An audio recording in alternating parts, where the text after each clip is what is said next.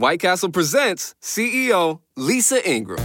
My great-grandfather opened White Castle in 1921, which is why I'm excited to announce the new 1921 slider, inspired by how we made them 100 years ago, with 100% beef patty topped with cheddar cheese, caramelized onions, tomato, lettuce, and pickles. Come see why originality never goes out of style. I'm Lisa, but you can call me the Slider Queen. White Castle. Long live sliders. Pasteurized processed cheese at participating castles. Texting privacy policy and terms and conditions posted at textplan.us. Texting enrolls for recurring automated text marketing messages. Message and data rates may apply. Reply stop to opt out. The pandemic has been hard on all our kids. New studies show more than 1 in 3 children who started school in the pandemic now need intensive reading help. Here's the good news. Your child can be reading in just 30 days, guaranteed, with Hooked on Phonics. My first grader was behind in reading, and this program has made a huge difference. She's now reading above grade level. I use it for my kids' nightly reading for school. We love it, and it's super easy and quick to do. My kid, who just turned 4 years old and has been using the program since January of this year, can now read. Thank you so much, Hooked on Phonics. Even if your child has been struggling, Hooked on Phonics will teach your child to read in just 30 days, guaranteed. And right now, you can get started for just $1. Text the word KID to 323232 right now. It's fast and easy. Text KID to 323232 and teach your child to read in just 30 days, guaranteed. Text the word KID to 323232. Text KID to 323232. All Hit Radio.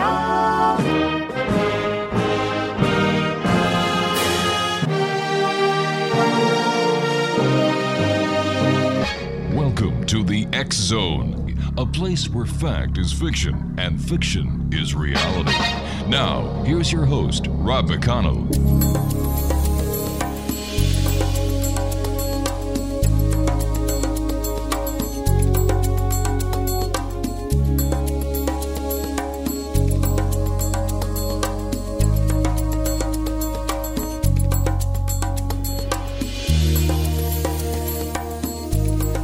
Welcome back to the X Zone, everyone. My name is Rob McConnell. We're coming to you from our broadcast center in Hamilton, Ontario, Canada. Worldwide, toll-free, 800-610-7035. My email address is xzone@xzoneradiotv.com. On all social media sites, X Zone Radio TV. And our main website, where you can listen to the X Zone 24/7, 365, is www.xzoneradiotv.com. Exonation, we're going to be talking about a 170-year-old Zen teacher's legacy of scandals is only the tip of a melting iceberg. Now, the recent death of Joshu Sasuke, one of the most influential Zen teachers in modern history, has coincided with a hornet's nest of revelations, accusations, and anger. Sasuke lived to be 107, and his sexual abuse of many of his students reportedly spanned for more than 5 decades. Yet Sasuke was not one of the big bad apples in the barrel. A recent spate of scandals among teachers of Zen, Tibetan Buddhism, yoga, and other Asian traditions have revealed a pattern closely paralleling that of the sexual transgressions and cover-ups of the Catholic Church. Now, according to my guest this hour, Scott EDELSTEIN, author of the recent book Sex and the Spiritual Teacher, many more such revelations about spiritual teachers are likely to surface in the weeks to come. Scott EDELSTEIN has studied happily and productively with several spiritual teachers, including Tony Packer, Danin Category, Tim McCarthy, and currently Steve Hagen. As the friend of several spiritual teachers, he has also spent much of time with them off-duty, sometimes serving as a confidant. He is a longtime practitioner of both Buddhism and Judaism, and a committed proponent of serious spirituality in all forms and traditions. Scott's short work on spiritual topics have appeared in Shambhala Sun, The American Jewish World, The Writer, the anthology What About God, and elsewhere. He is also the author of 15 other books on a wide range of subjects. Joining me now to talk about his new book, Sex and the Spiritual Teacher, is Scott EDELSTEIN. And Scott, welcome to the X Zone. Thanks so much, Rob. I'm glad to be here. What was it, Scott, that started you on your spiritual quest? Well, that's an interesting question because, in a way, it started from the time I was a child. All of us have spiritual thoughts from the time we're children. We wonder about why things are the way they are, why people treat each other the way they are. So the beginnings were really no different than from anyone else. But I did have a kind of a big turn when I decided I was going to be writing this book, because no one had really dealt effectively or thoroughly with the question of spiritual teachers who cross these sexual boundaries. And Joseph Sasaki, and I should make it clear, it's pronounced Sasaki, and Americans and Canadians sometimes have trouble with Japanese names, and it's very understandable. So his name was Joseph Sasaki. He was around for quite some time, and he was one of several people whose ongoing transgressions and the cover-ups behind them made me realize, if nobody else writes about this, nothing's going to change. So I set out to write the book, and it's beginning to make a difference already. What kind of difference have you seen? Well, for one thing, I now get regular reports from people who are saying, here's what's going on in my spiritual community. It's now being discussed widely in the media. In fact, there has been recently a big ebook by Mark Oppenheimer of the New York Times on another Zen teacher whose name was Edo, Shimano Edo, sometimes Edo Shimano. People sometimes switch the names around, who also had a long history. And this isn't, I happen to mention Zen, but this goes across all the spiritual traditions. And now, finally, people are talking about it. For a long time, people thought it didn't happen, and so this stuff would get swept under the rug, or they would say, oh, that's a Catholic problem. Well, it surely is a Catholic problem, but it's also a problem in every major religious tradition across the world, and continues to be a problem. So it's not by any means that these problems have been solved, but at least they're being talked about, and people are being much more careful. Not everyone, but more of them. Scott, stand by. You and I have to take a commercial break. We'll be back in 2 minutes. Exonation, Scott EDELSTEIN is our special guest this hour.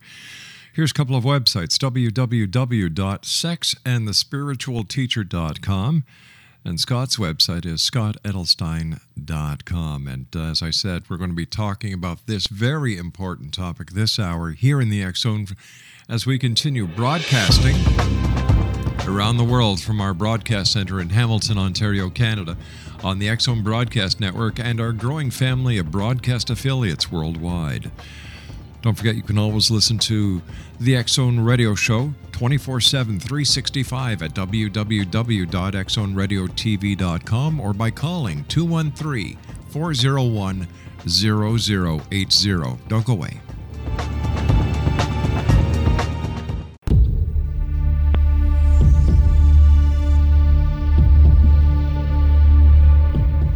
Exonation, we're talking to Scott Edelstein. He is the author of Sex and the Spiritual Teacher. His website is www.sexandthespiritualteacher.com or scottedelstein.com. Scott, maybe we should start this segment by defining what a spiritual teacher is and how a spiritual teacher actually is different from a priest, a minister, a rabbi, or an imam.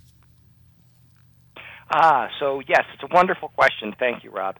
So if you're a rabbi or an imam, which is a spiritual leader in the Muslim tradition, or a priest or a minister, you typically have a congregation. You can marry, you can bury, you have a ceremony and ritual role, and there are certainly ways in which you connect with the people in your community.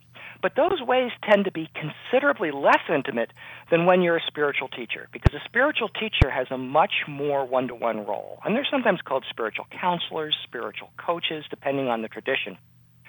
And what they do is typically on a one-to-one basis, they help people grow up and wise up and open up, become more human. And so spiritual teachers they're quite common in, for example, obviously they're common in Catholicism, they're common in Judaism, in Islam, in all the Eastern traditions. The one place where they're not as common, in North America anyway, is in the Protestantism, in what we call the Protestant Church. But we see them everywhere else, and they also can be unaffiliated with any particular religious tradition. They just hang out a shingle. And typically, because they are working one-on-one with people, there's often a great deal more trust, a great deal more intimacy. And so when that intimacy is violated, well, first of all, there's all kinds more temptation because of that spiritual intimacy to for other kinds of intimacies to occur, and that temptation is for both sides, for both the teacher and the student. And when it is violated, it creates a much bigger wound that becomes harder to heal from, and often both parties can get very confused, very upset. So there's a huge difference between the ordinary clergy and what we would call a spiritual teacher. Of course, some people are both, but I'm talking about the role definition rather than the particular title. Gotcha. Why is there this attraction? Is it strictly because it's a one-to-one? Like, you know, I've had tutors, and I've never had an attraction to one. They had a job to do, and I was the recipient of their work. Well, imagine that you were that tutor, somehow understood you in a way that almost no one else did, possibly in a way that your partner or your parents or your siblings didn't, which is often the case with a spiritual teacher. So one thing that can happen with the legitimate spiritual teachers is there's a level of understanding and communication that doesn't exist anywhere else. And people sometimes will confuse that with being soulmates or with, oh, this person is right for me. That's at the kind of good end. Then there's also the what you could call the evil end, which is that all the helping professions, sadly, attract people with serious personality disorders. They attract narcissists. They attract sociopaths. And a small but dangerous percentage, I'd estimate maybe 5%, 4%, something like that, of spiritual teachers, just like a similar percentage of ordinary clergy, of psychotherapists, of doctors, of college professors, are actually attracted to the profession specifically so they can exploit other people for their own benefit. So you've got these two different streams, one having to do with a kind of general appreciation and mutual attraction, and the other having to do with outright predation and exploitation. But isn't it up to the spiritual teacher to set the boundaries as a professional? Well, of course it is. Of course it is. And so I actually break down the different subtypes, as it were, of these kind of boundary violations into different groups. So, for example, the three largest groups, I would say, are what you could call the predators or the exploiters. And these are the people who really don't give a damn about the boundaries. They're in it for themselves, and a lot of them aren't legitimate spiritual teachers, of course. Some of them may have a limited amount of spiritual insight that's just enough that enables them to hold that position, and then they use that to not so good effect in the same way that we've seen teachers and politicians and other leaders do. Then there's the errants, which are the people who simply they want to hold the boundary and they fail. They lose it. And then there's what I call the exceptionalists, which are people who will cross that boundary, but they'll feel like, well, in this particular case, for this particular reason, with this particular person, it's okay. And if you really were to kind of take it from the top down, from the worst to the least damaging, and I do break this down in the book, the worst are the charlatans, the outright frauds, the predators who might have some insight, but they're still out for themselves, the narcissists who just completely follow, then no one else is even on their radar screen, what I call the false Brahmins, which are people who feel a kind of entitlement, like they're special, and so the rules don't apply to them, the libertines, who are essentially, they don't believe in sexual or other boundaries. Then there's the errants, the people who have a misstep, but some people will misstep, and those they can be just as dangerous because they can have good intentions, but if you're a sex addict, for example, you can have the best intentions in the world and you keep repeating the same behavior. It's the kind of one-time, short-term errants who I argue are kind of redeemable, The others, or they're in the wrong profession. They need to be doing something else. So how do we weed out the good from the bad? And how does a person who is seeking spiritual advice and spiritual guidance know how to stay away from the people who are out to get them or take advantage of them?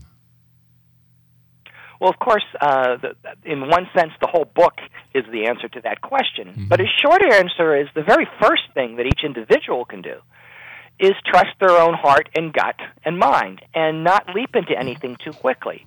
For the same reason, for example, that it's not generally a good idea to pick up a stranger in a bar, mm-hmm. Have wild sex with them, and hope that they'll be good to you in the future.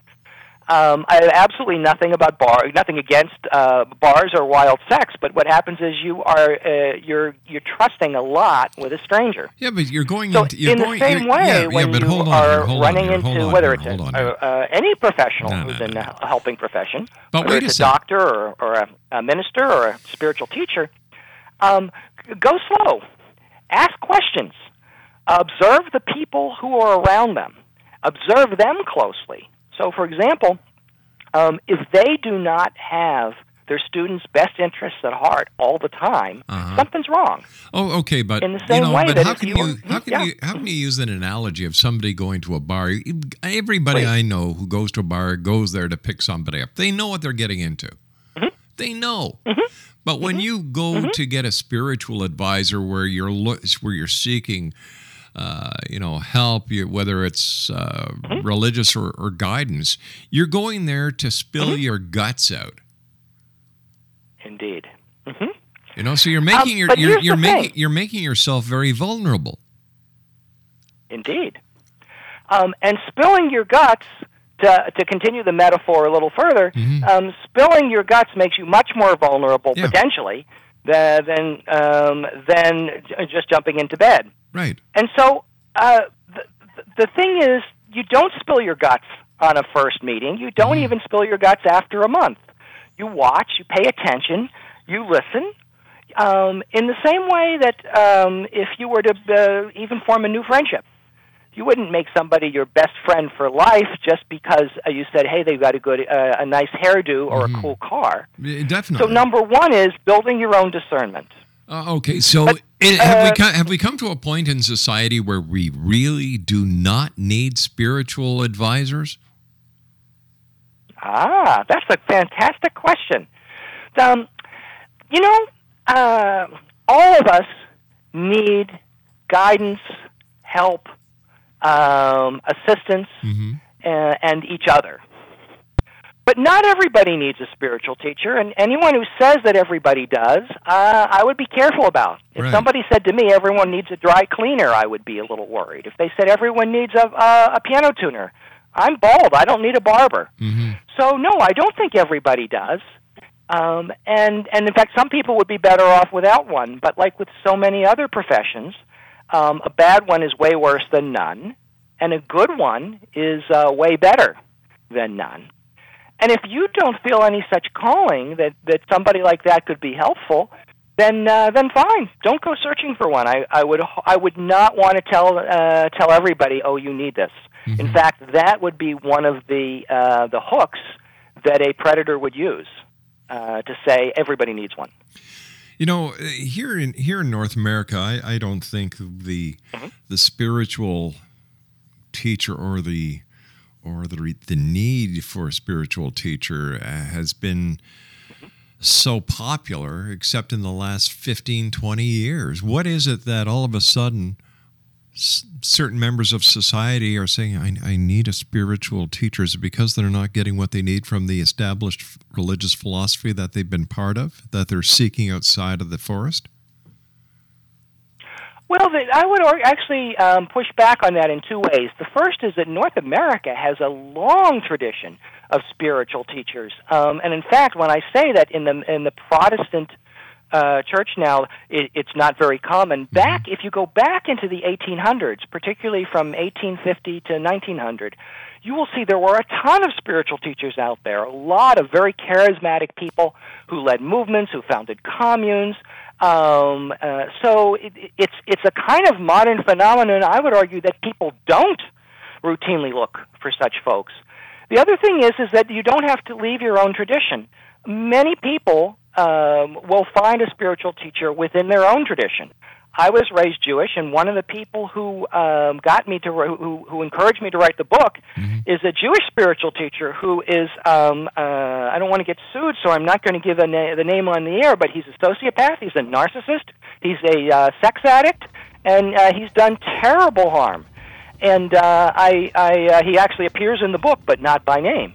And there's a thought, a common thought, that people leave their religion, and sometimes they look for somebody who's from a different tradition, sometimes from somebody who's from a different continent, and that's not the case at all. There's a long history. Okay, Scott, we're going to have to take our news break here. Please stand by. Scott Edelstein is our guest. SexandTheSpiritualTeacher.com, ScottEdelstein.com. Exonation, don't go away. We'll be back after the news. I'm Rob McConnell, and welcome to the X Zone, a place where fact is fiction and fiction is reality. Today on the X Zone, the Sasquatch hoax of 1967. The 1967 film of the elusive Bigfoot took every member of the paranormal and scientific community by great surprise. Finally, the proof that Bigfoot did exist, or did it? In 1996, the story broke on how Roger Patterson perpetrated his infamous hoax when the Canadian film director Harry Kimball described in detail that the film, edited at CanWest Studios in Vancouver, BC, was indeed a hoax. By the way, the footage was shot in Canada, not in the US, and yes, it was a rented gorilla suit. As of yet, there is no physical evidence whatsoever to support any claims for the existence of Bigfoot. Join me, Rob McConnell, for another story from the world of the paranormal and the science of parapsychology when next we meet in the X Zone, the place where people dare to believe and dare to be heard.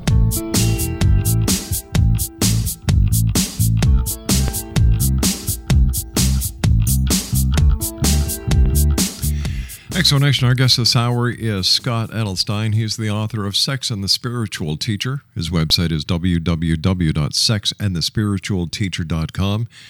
And he also has scottedelstein.com. Scott, you say that we're just, it's just the tip of the iceberg. What do you mean by that?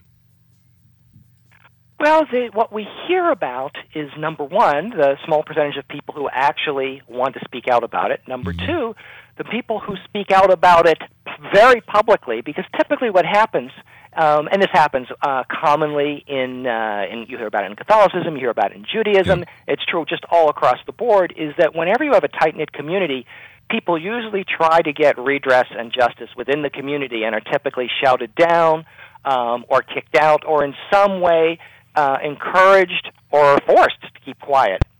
So what's been going on in terms of these boundary violations is probably as old as religion itself, certainly as old as there have been these intimate one-to-one spiritual relationships. And so the reason it's the tip of the iceberg is not so much that the iceberg has suddenly grown. The iceberg has already been there. And we are only now beginning to understand what the iceberg is, and we're looking down and going, oh, this isn't just a little bit of ice that we're standing on. This goes much deeper, and that's part of what my book is about, to help people wake up and be a little more savvy about this. So what can people do to prevent this from happening? I mean, besides buying a copy of your book. There are several chapters in the back of the book that talk about what can be done on an institutional level. In other words, much of what's being done right now is pretty limited. And so we're only now being kind of getting on our feet in terms of knowing what to watch for within organizations, within denominations or spiritual traditions. But one of the biggest things that we can do, actually, is to provide support for the individual teachers. Now, the charlatans, the predators, those kind of folks or need to be policed. But for the errants, the people who really want to keep the boundary in place but are having trouble, what they need is more peer support. In other words, very much like what psychologists and doctors do, have regular meetings with one another, looking over each other's shoulders, asking each other for help when they're worried that they might misstep. It would also be nice to have a confidential hotline that these folks can call. The next thing that would be important is for members of every spiritual community to understand how important it is to speak out quickly when they see anything that seems to be amiss.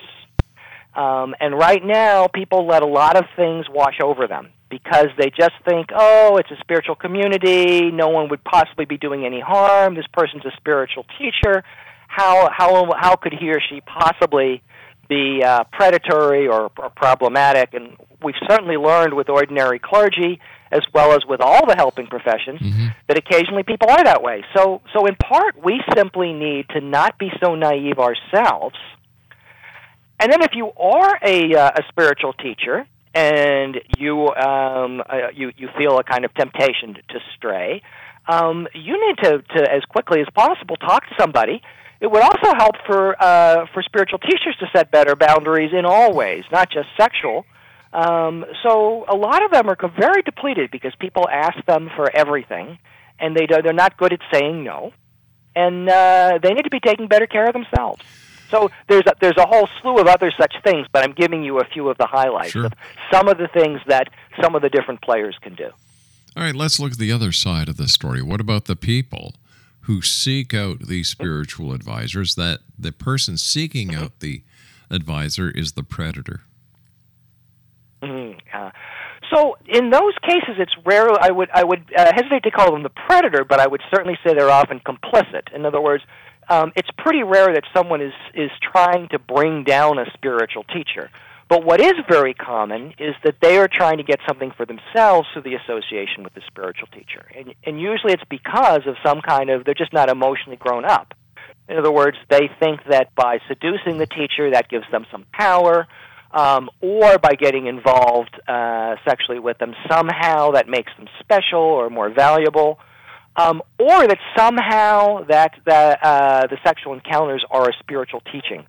And that is one of the, one of the biggest rip-offs in the book in both directions, that either the teachers claim it with their students, that somehow it's some kind of special teaching or special bestowal of a blessing, and it's not, or the student thinks that they will get such a somehow, some of the insight and the compassion will rub off on them. Well, just ask yourself if you were to have sex with somebody short, would you get shorter? If you were to have sex with somebody who was left-handed, would that make you left-handed? It doesn't work that way. It all depends on what they did with their left hand. That gave me satisfaction. I guess I tried. Point taken. Indeed. So, in your experience, or doing the research for your book, or speaking to the people that you've had the experience, the opportunity of speaking to, do we find that most of these predators are male or female, or is it a mixed bag?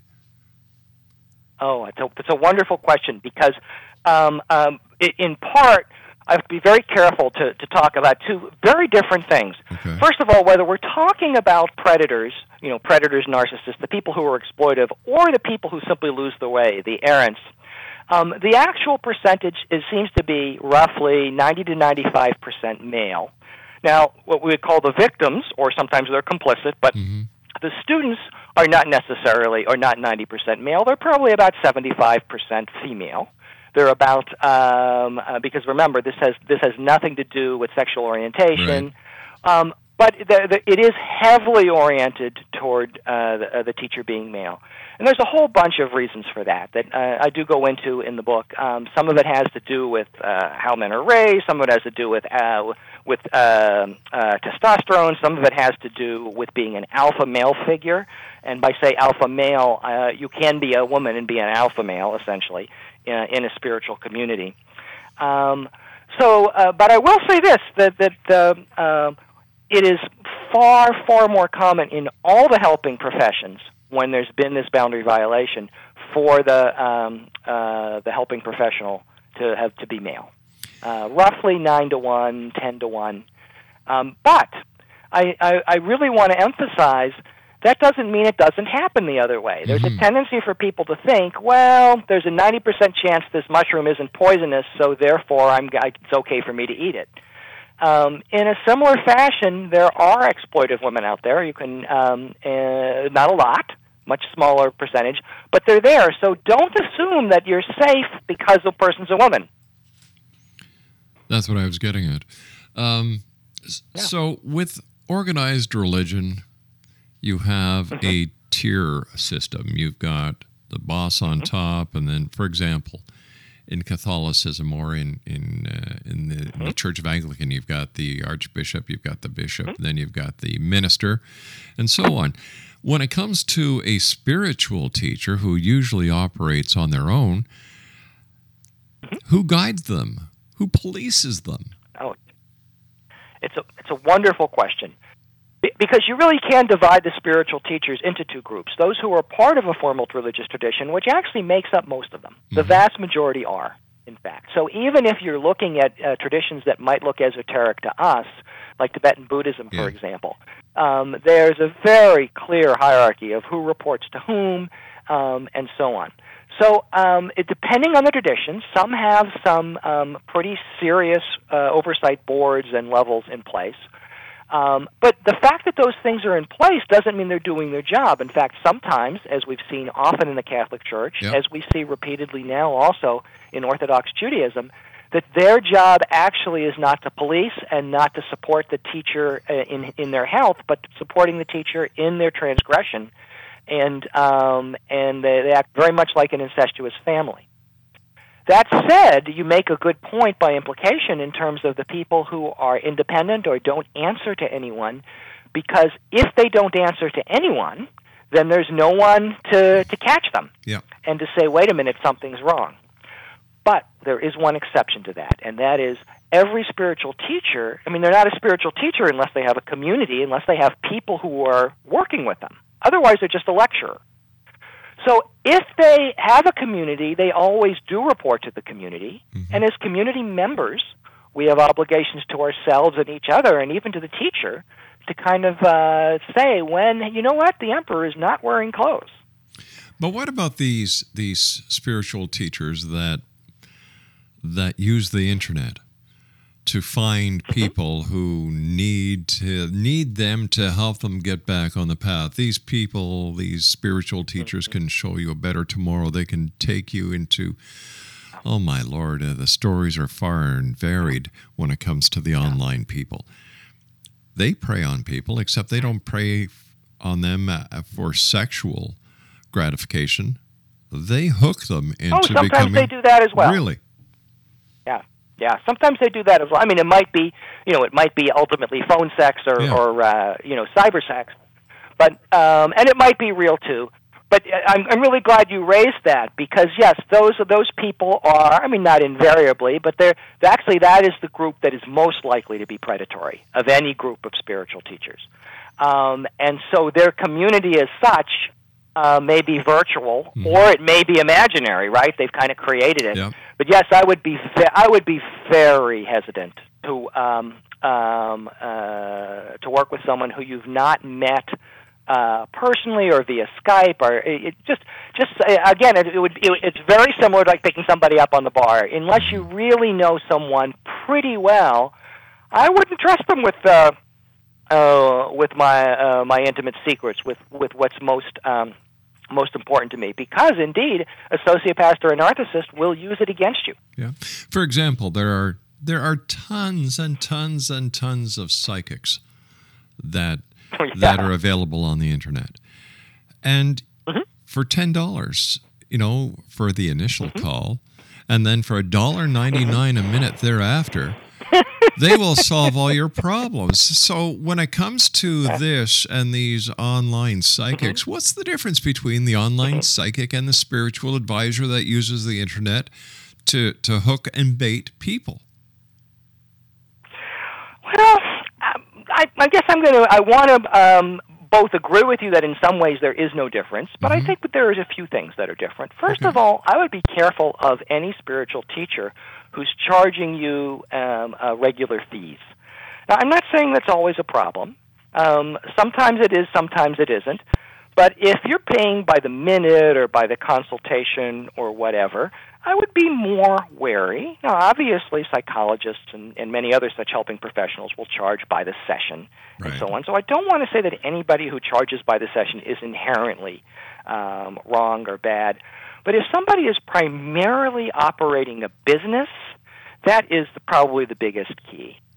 That I mentioned the dry cleaner before. Yeah. I suppose it's possible that somebody grows up thinking, I've always wanted to be a dry cleaner, it's my mission in life. But people typically go into that because, you know what, I'd like to make a good living and do something of reasonable value, as opposed to, I feel this calling.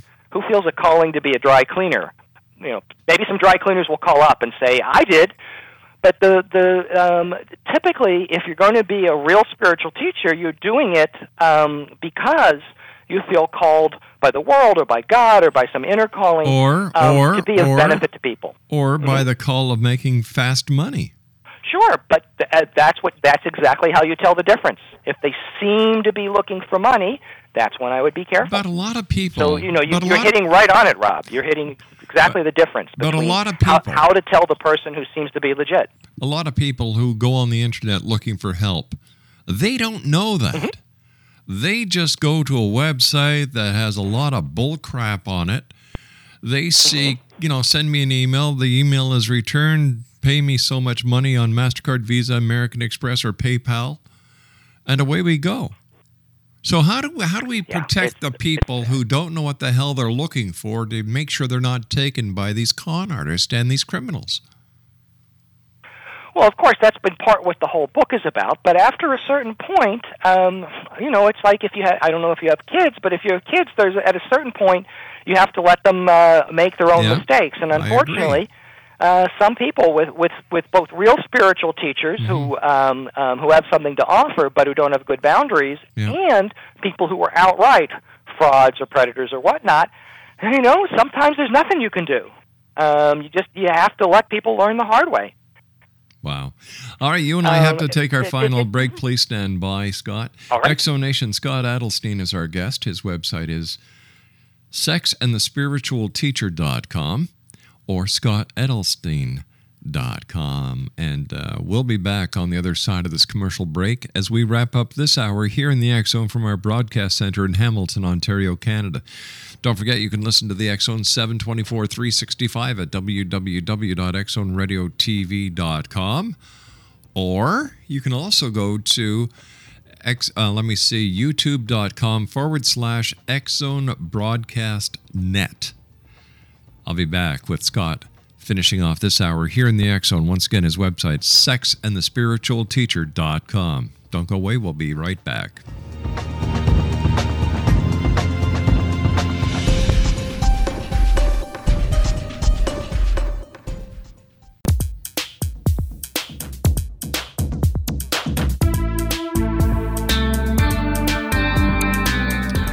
Welcome back, everyone. Scott EDELSTEIN is our guest. Sexandthespiritualteacher.com is the website. And you can also find out more about Scott at scottedelstein.com. And once again, the name of Scott's book is Sex and the Spiritual Teacher. First of all, Scott, I want to thank you so much for coming on the show. I love this topic. I've been doing this show for 23 years now. And you're the first person who's come on the show to take a look at spirituality and the spiritual teachers as you have, and my hat is off to you. Oh, thank you very much. I hope that other people will follow in my footsteps, and thank you so much for wanting to serve humanity in that way. Listen, where can people get copies of your book, Scott? Well, they can certainly get it from any of the online vendors, Amazon, BarnesandNoble.com, etc. They can also, if their local bookstore doesn't have it, they can certainly just get it ordered. Any bookstore can get it with a click, and of course it's available through all the major ebook vendors as well. Scott, easy to find. Scott, what is the final message you would like to leave with the X Zone Nation tonight? I would say it's that spirituality is real, it's valuable, it's always worthwhile for us to become more human, for us to grow up. It's important, what we're all called to do. And that spiritual teachers are neither all good nor all bad. They're like members of every other profession. They range from absolutely wonderful to absolutely terrible, and sometimes they can change over time. So ultimately, we need to learn to trust our own hearts and minds and guts, be willing to make mistakes, and be both, what can I say, be careful, but also don't close ourselves down. So good advice, not just for spiritual teachers, but for getting through life. Listen, one quick question. What's the difference between a person like Jim Jones or a person like David Koresh and a spiritual teacher? Well, some of these people are self-proclaimed spiritual teachers, and that's precisely why I wrote the book, because it's kind of like, what's the difference between a transistor radio from 1958 and the receiver that you have in your studio? They're both essentially the same in some ways, but you know what? They're not really the same at all. Yeah. So there's no way other than through your own discernment that you are going to be able to just make that decision about, is this a David Koresh, or is this the right person for me? So keep trusting yourself. That's just what's always going to be your best guide. To your knowledge, David, are there any organizations where people can go to check out some spiritual teachers to see if the person is on the level? Oh, yes. That's a wonderful question. So, there is a, first of all, there's a whole variety of things in the back of my of my book that people can go to check. But in addition, there is something called Guruphilia, Guruphiliac, I believe. Right. And it was with Blogspot, and it looks like it may have moved. But Guruphiliac normally reports on exploitive spiritual teachers. That's excellent. Yeah. David, I want to thank you so much for joining us. I wish you much success, and I'd love to have you back on in the future to discuss this very important topic. And if there's any way we can help you, you just let me know. Thanks so much, Rob. I'd be thrilled to come back, and it's been a wonderful hour. It's been my pleasure, sir. Take care of yourself, David. Exonation, my guest this hour has been David EDELSTEIN.